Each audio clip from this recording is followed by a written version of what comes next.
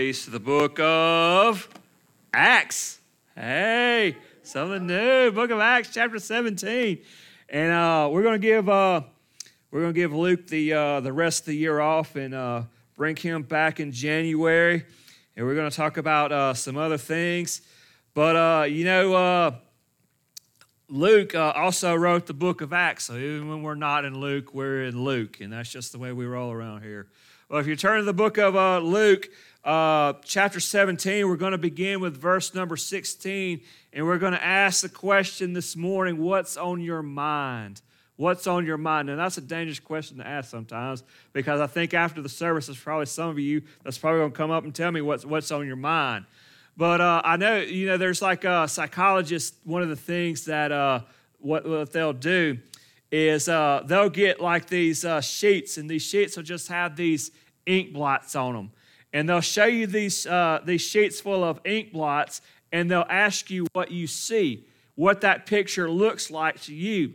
And the idea of that is that whatever is on your mind is what you will see. It's just random dots on a page, but there's something that's deep and weighing on your mind, and that's what you'll actually see in that picture. And so me and you will all see something different depending on what's on our mind. And so this morning we're going to talk about Paul as he goes through the city of Athens.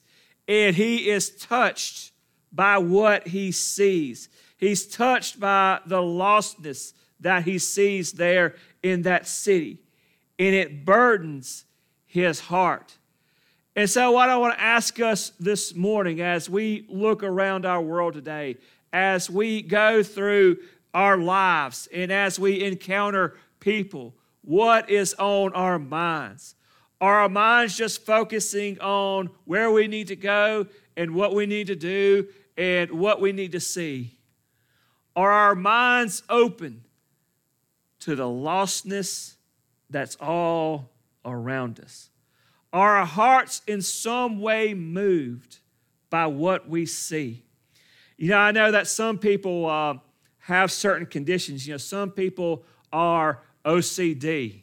There are just some people that would look up here and they would see something that's just a little bit off-center. Would see one of these little cloths on this Lord's Supper table, and see that it was just off-center, and their mind would just focus on it, and they just couldn't see anything else. They couldn't hear anything else, and they would just have to get up, and they would just have to come move that cloth because it was so on their mind. Are those the kind of things that are weighing down our hearts and our thoughts and our minds? Are our hearts solely focused to the lostness that we see in the world today? And once we see it, do we have that conviction to do something about it? Let's read together in the book of Acts, chapter 17. We're going to begin with verse number 16. It says, "Now while Paul was waiting for them in Athens, his spirit was provoked within him as he saw the city was full of idols. So he reasoned in the synagogues and the Jews and the devout persons and in the marketplace and every day with those who happened to be there. Some of the Epicurean and Stoic philosophers also conversed with him. And some said, 'What does this babbler wish to say?' Others says he seems to be a preacher of foreign deities, because he is preaching Jesus and the resurrection. And they took him and brought him to the Areopagus, saying, 'May we know what this new teaching is that you are presenting? For you bring some strange things to our ears. We wish to know, therefore, what these things mean.' Now all the Athenians and the foreigners who lived there would spend their time in nothing except telling and hearing something new. So Paul, standing in the midst of the Areopagus, said, 'Men of Athens, I perceive that in every way you are very religious. For I have passed along and observed the objects of your worship. I found also an altar with an inscription, to the unknown God. What therefore you worship as unknown, this I proclaim to you, that God has made the world and everything in it, being Lord of heaven and earth, does not live in temples made by man, nor is he served by human hands, as though he needed anything, since he himself gives to all mankind life and breath and everything. And he made from one man every nation of mankind to live on all the face of the earth, having determined allotted periods and boundaries of their dwelling places. And they should seek God, and perhaps feel their way towards him to find him. Yet he is actually not far from each one of us. Let's pray. Heavenly Father, we just thank you so much, Lord, for all the many things that you've given to us. Lord, we thank you, Lord, that you have revealed to us your scripture. Lord, we thankful that you have revealed to us your way of salvation. And Lord, I pray this morning, Lord, that our hearts are moved, our hearts are provoked to the lostness, to the idolatry, to the false religions, Lord, to the idols that we see in this world. Lord, and that we respond to it with the gospel. Lord, we search at our hearts, Lord, to see that lostness, but to minister it in everywhere we go, in everyone that we meet. In Jesus' name I pray. Amen.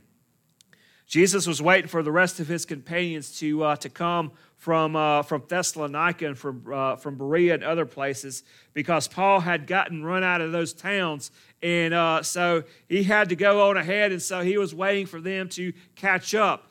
And he comes in there to the city of Athens. And as he gets into the city of Athens, he kind of looks around at what he sees. You know, it's just amazing that when you first go into a town, or when you pass through a town, when you're on a road trip, you just kind of look around to see what's there. And that kind of gives you an impression of what type of city that is. It always seemed interesting to me when we would take road trips and we'd come down through the highways and all that, and I'd look around and we'd just get to these little small communities that some of them wouldn't even have a stoplight. You know, they would just have those little speed bumps before you get to the stop sign. You know, so you know to get to town. And as you go to that, as you get ready to stop at that stop sign, and you look around, and I always noted on one side of the road was a Baptist church, and on the other side of the road was a liquor store or a place to buy beer. And I was like, I wonder if that's the same group. They just go across the street from Saturday night to Sunday morning, and that's kind of what they do. So you think about what type of town that is. And then you just kind of go into another little town, and you look around, and you see, well, there's a Dollar General, there's a Family Dollar, there's a Super 10, there's all these little dollar stores. So you know that this is probably some kind of podunk, redneck, poor town. And then you drive up to Madison, and you look around, and just everything's just bricked up. Everything's just kind of nice. You know, none of the stores or none of the restaurants have signs on them, so you don't know where you are or where you're going. And you realize, hey, this is just kind of a uppity place. I need to get out of here before they call the cops on me. And so you get an impression of a city when you walk into it. And it kind of brings thoughts into your mind. And so as Paul walks into the city of Athens, he kind of looks around. And he sees all these idols. There's a statue over here of this God. There's a statue over here of this God. There's a statue, there's just idols all over the place. And his heart is provoked. I wonder what the nature of the provoking of his heart. Is it a provoking, in other words, that he is dismayed, that he is aggravated, that there's just so much paganism in this town, that they have so many gods, that they have so many idols? Or is it provoked in the same way that Jesus was provoked when he saw all of these idols? He realized that these people were trying so hard to find their way to God, but yet they were so lost.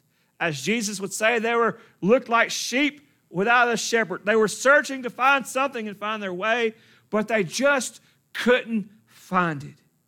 And so as Paul walked in this city, his heart was provoked because of their lostness. Isn't that amazing that was what was on his mind when he would look on the city? Where's this city at spiritually?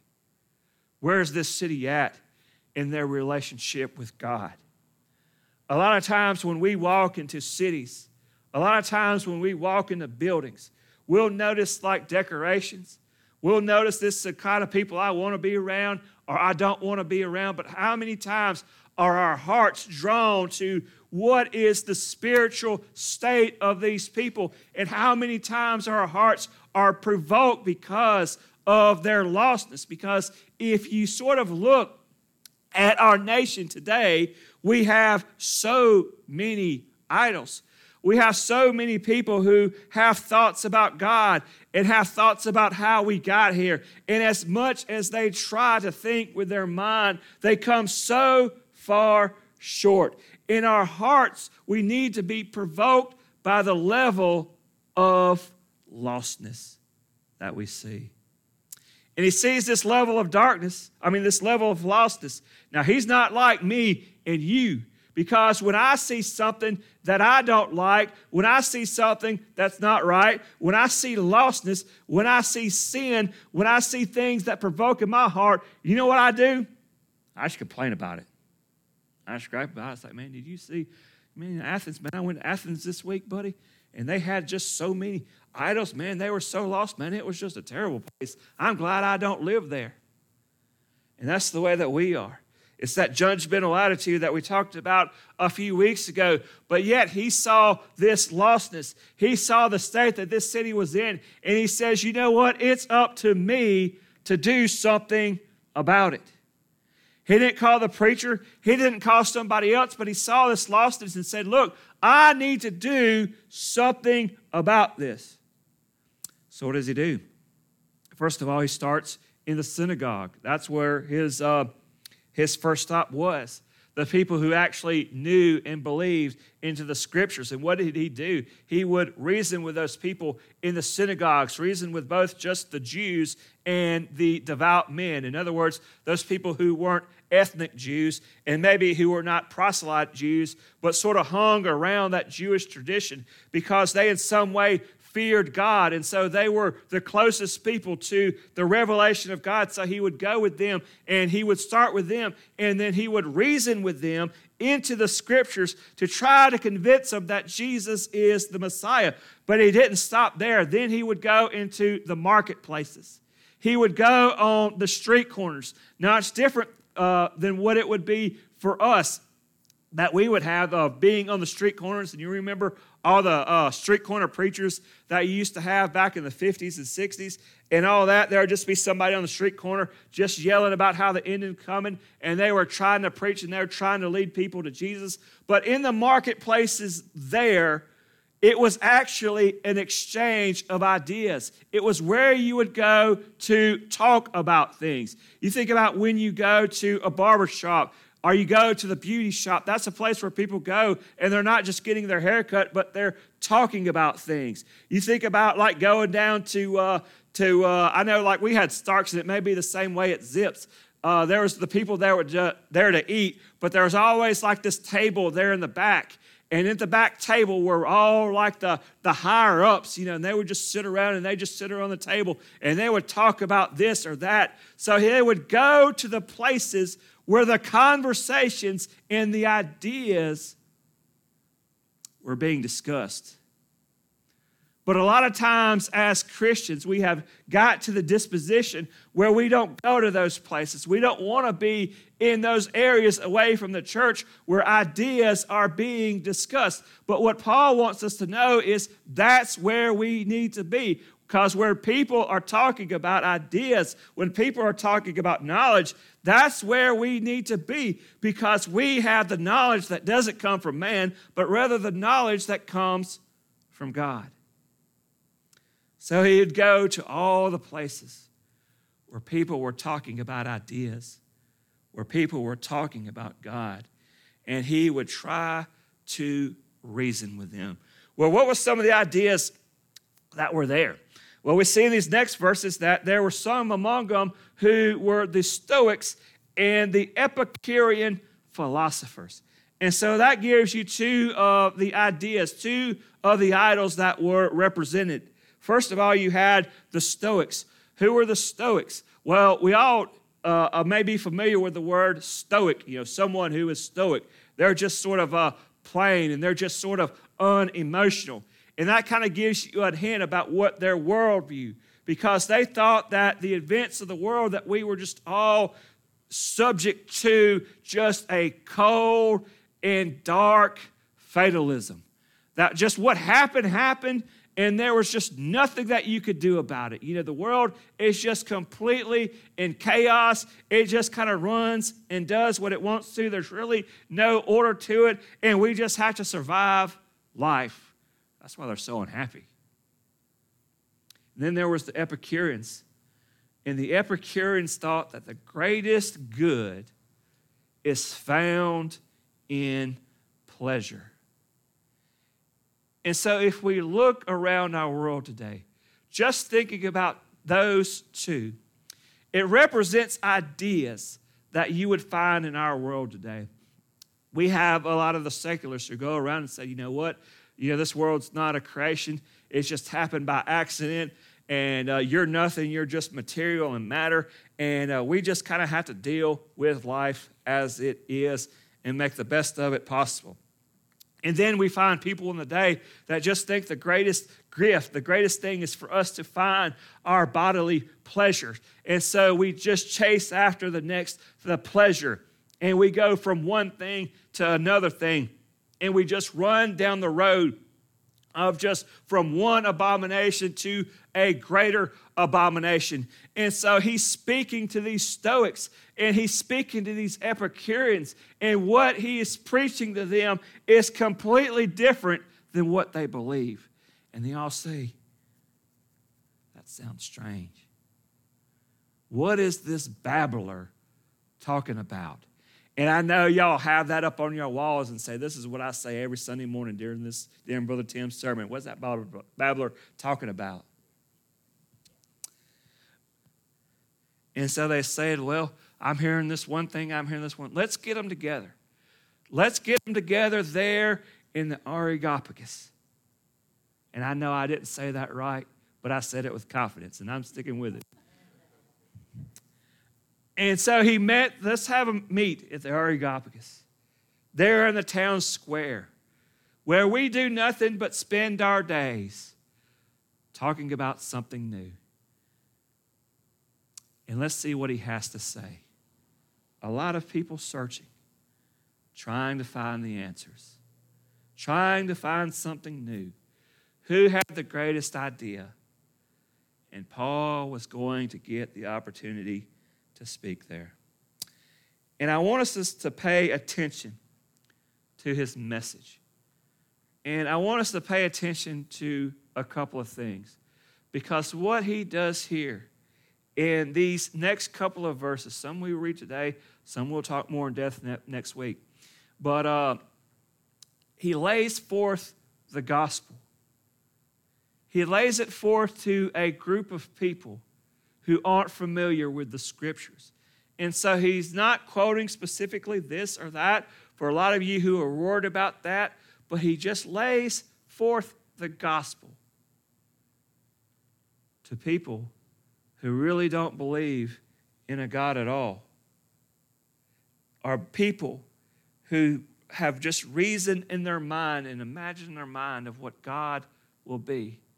So as we look through and as you read through how he addresses them, let this be a pattern in our life about how we can share the truth of God with other people around us, especially as we live in a world that is further and further and further away from a biblical tradition or a biblical understanding.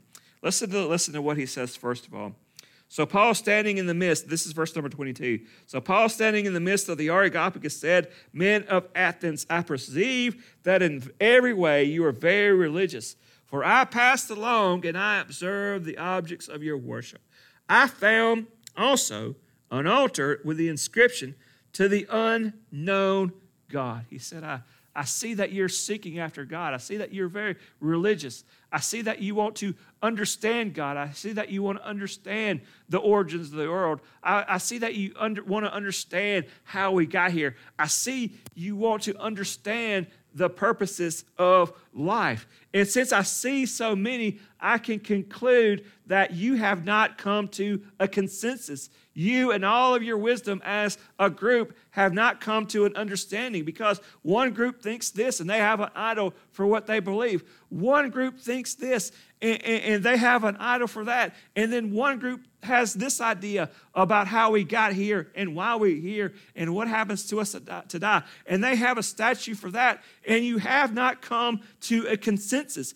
And all of you feel a sense of uncertainty about your idol because you put an idol there in the back that says, to the unknown God. Just in case all of us are wrong, we want to make sure we got that covered. They were searching, but yet they weren't finding. And that describes the lost world today. They are searching. They are searching for something, but they're not finding it. Some rode down the road of pleasure, and they're not finding meaning in that.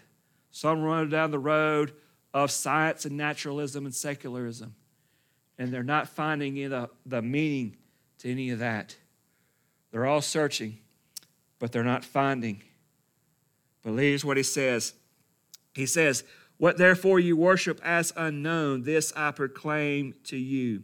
And listen to what he says in these next two verses. He says that the God who made the world and everything in it, being Lord of heaven and earth, does not live in temples made by man, nor is he served by human hands as though he needed anything, since he himself gives to all mankind life and breath and everything. What does it say first of all? First of all, he says that we are a creation of God. That's the first thing he wants us to know.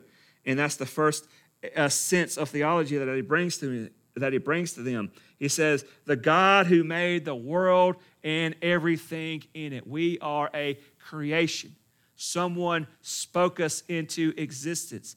He has given us design, and he has given us purpose. We are not an accident. And so that's the first thing he wants to say, that the God who made the world and everything in it. And listen to what that next statement, being Lord of heaven and earth. And so in other words, since there is a creator, him by being the creator is Lord. He is Lord over his creation. There's a relationship. There's the creator, and then there is the creation. And the creator is Lord over his creation. All right? And so there's an implication of that he wants to bring to us. It says, he does not live in temples made by man. And so what he's saying here is that we need to understand, since he is the creator and this is a creation, he cannot possibly be represented by anything that is a part of that creation, because he created it. He is above it. He is greater than anything that is in this creation. He's greater than the cows. He's greater than the men. He's greater than the women. He's greater than the trees. He's greater than the sun. He's greater than the wind. He's greater than the rain. He's greater than any of it, and none of it could fathom. None of it can truly give us the understanding of who God is, because he is the one who created. So he can't be confined into a temple. Even when Solomon built the temple, in his prayer of dedication, he said, I know that you are Lord of heaven and earth, and I know that your glory cannot be confined to this temple, but rather this temple is just a representation. It's where we look to. It is a physical manifestation that can work as a symbol of your presence in our heart, in our life, but we know that you cannot be confined to to the temple. So he can't be confined or represented by here upon this earth, nor is he served by human hands as though he needed anything. You know, all those jihadists over there thinking that God needs their help. All these people who worship the idols, they'll come and they'll bring their idol food. They'll come and they'll move their idol around. But our Lord is the creator, and he doesn't live in temples, and he doesn't need anything from us. But rather, everything we need comes from him. Listen to what he says. As though he needed him, since he himself gives to all mankind life and breath and everything. And everything that we have comes from the Lord. And not only is he the creator, not only is he Lord, but he is active in history. Listen to what he says. And he made for one man every nation of mankind to live all the face of the earth, having determined allotted periods and boundaries and their dwelling place. Don't you know the Lord is in control of all? The Lord determines whether the Mississippi has water or it doesn't have water. He determines where the oceans go. He determines the rising and the setting of the sun. And he determines when nations rise and when nations fall. And as we see all the seeming chaos unfolding across the world, we understand that it all comes under the sovereign hand of God. And so we know that he is active in history, not only predicting it, not only forecasting, but rather bringing it about. But then he wants to reveal of the purpose of his creation, the purpose of us being here upon this earth. And what is our purpose? What is the reason for us being on the earth? That we should seek God and perhaps feel their way towards him and find it. We were created to worship. We were created to know God. And Adam and Eve kind of messed that up for us. And so we really don't know exactly, truly how to get to God. But he desires that all of us would feel our way towards him. And those people who were there in their room, by the witness of all the idols that they had, testify that that is true. Because they were all trying to feel their way to God. They were all trying to figure it out. And they all seemed to be at a loss. They all seemed to say, you know what, we can't really figure it all out. We can't really answer all the questions. And so they were kind of feeling around the room and they weren't quite getting there. And so it just seems that God was just so far from them that they couldn't be found, that they really couldn't understand. But what does he tell to them? Yet he is actually not far from each one of us. Isn't it great to know even as we are feeling our way, trying to find God, and we seem so lost and we can't find it, but the good news of the gospel is God comes looking after us. God is seeking us out. And even though he may seem so far from us, he's just right there next to us, waiting for us to see him. Yeah, I know so many times I'll have things sitting right there in front of me. and I can't see it, especially if it's something that's the same color. I'll set something down on the stove, and I'll say, man, where did I put that? And it's right there in front of me because I can't see it. God is all around us. The evidence of his glory and his existence and his design is evident. It's right there in front of us all. But sin and Satan has blinded us and has blinded the world. But what Jesus has called us to do is to work in concert with the Holy Spirit to open the people's eyes that they may see that we are his creation,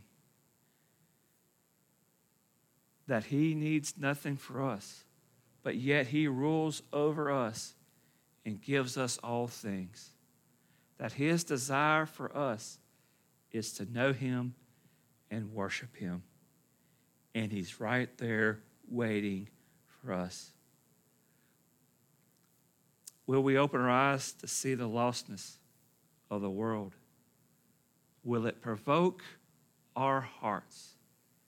And will it cause us to share and help to open people's eyes so that they may see what the Lord has graciously shown us?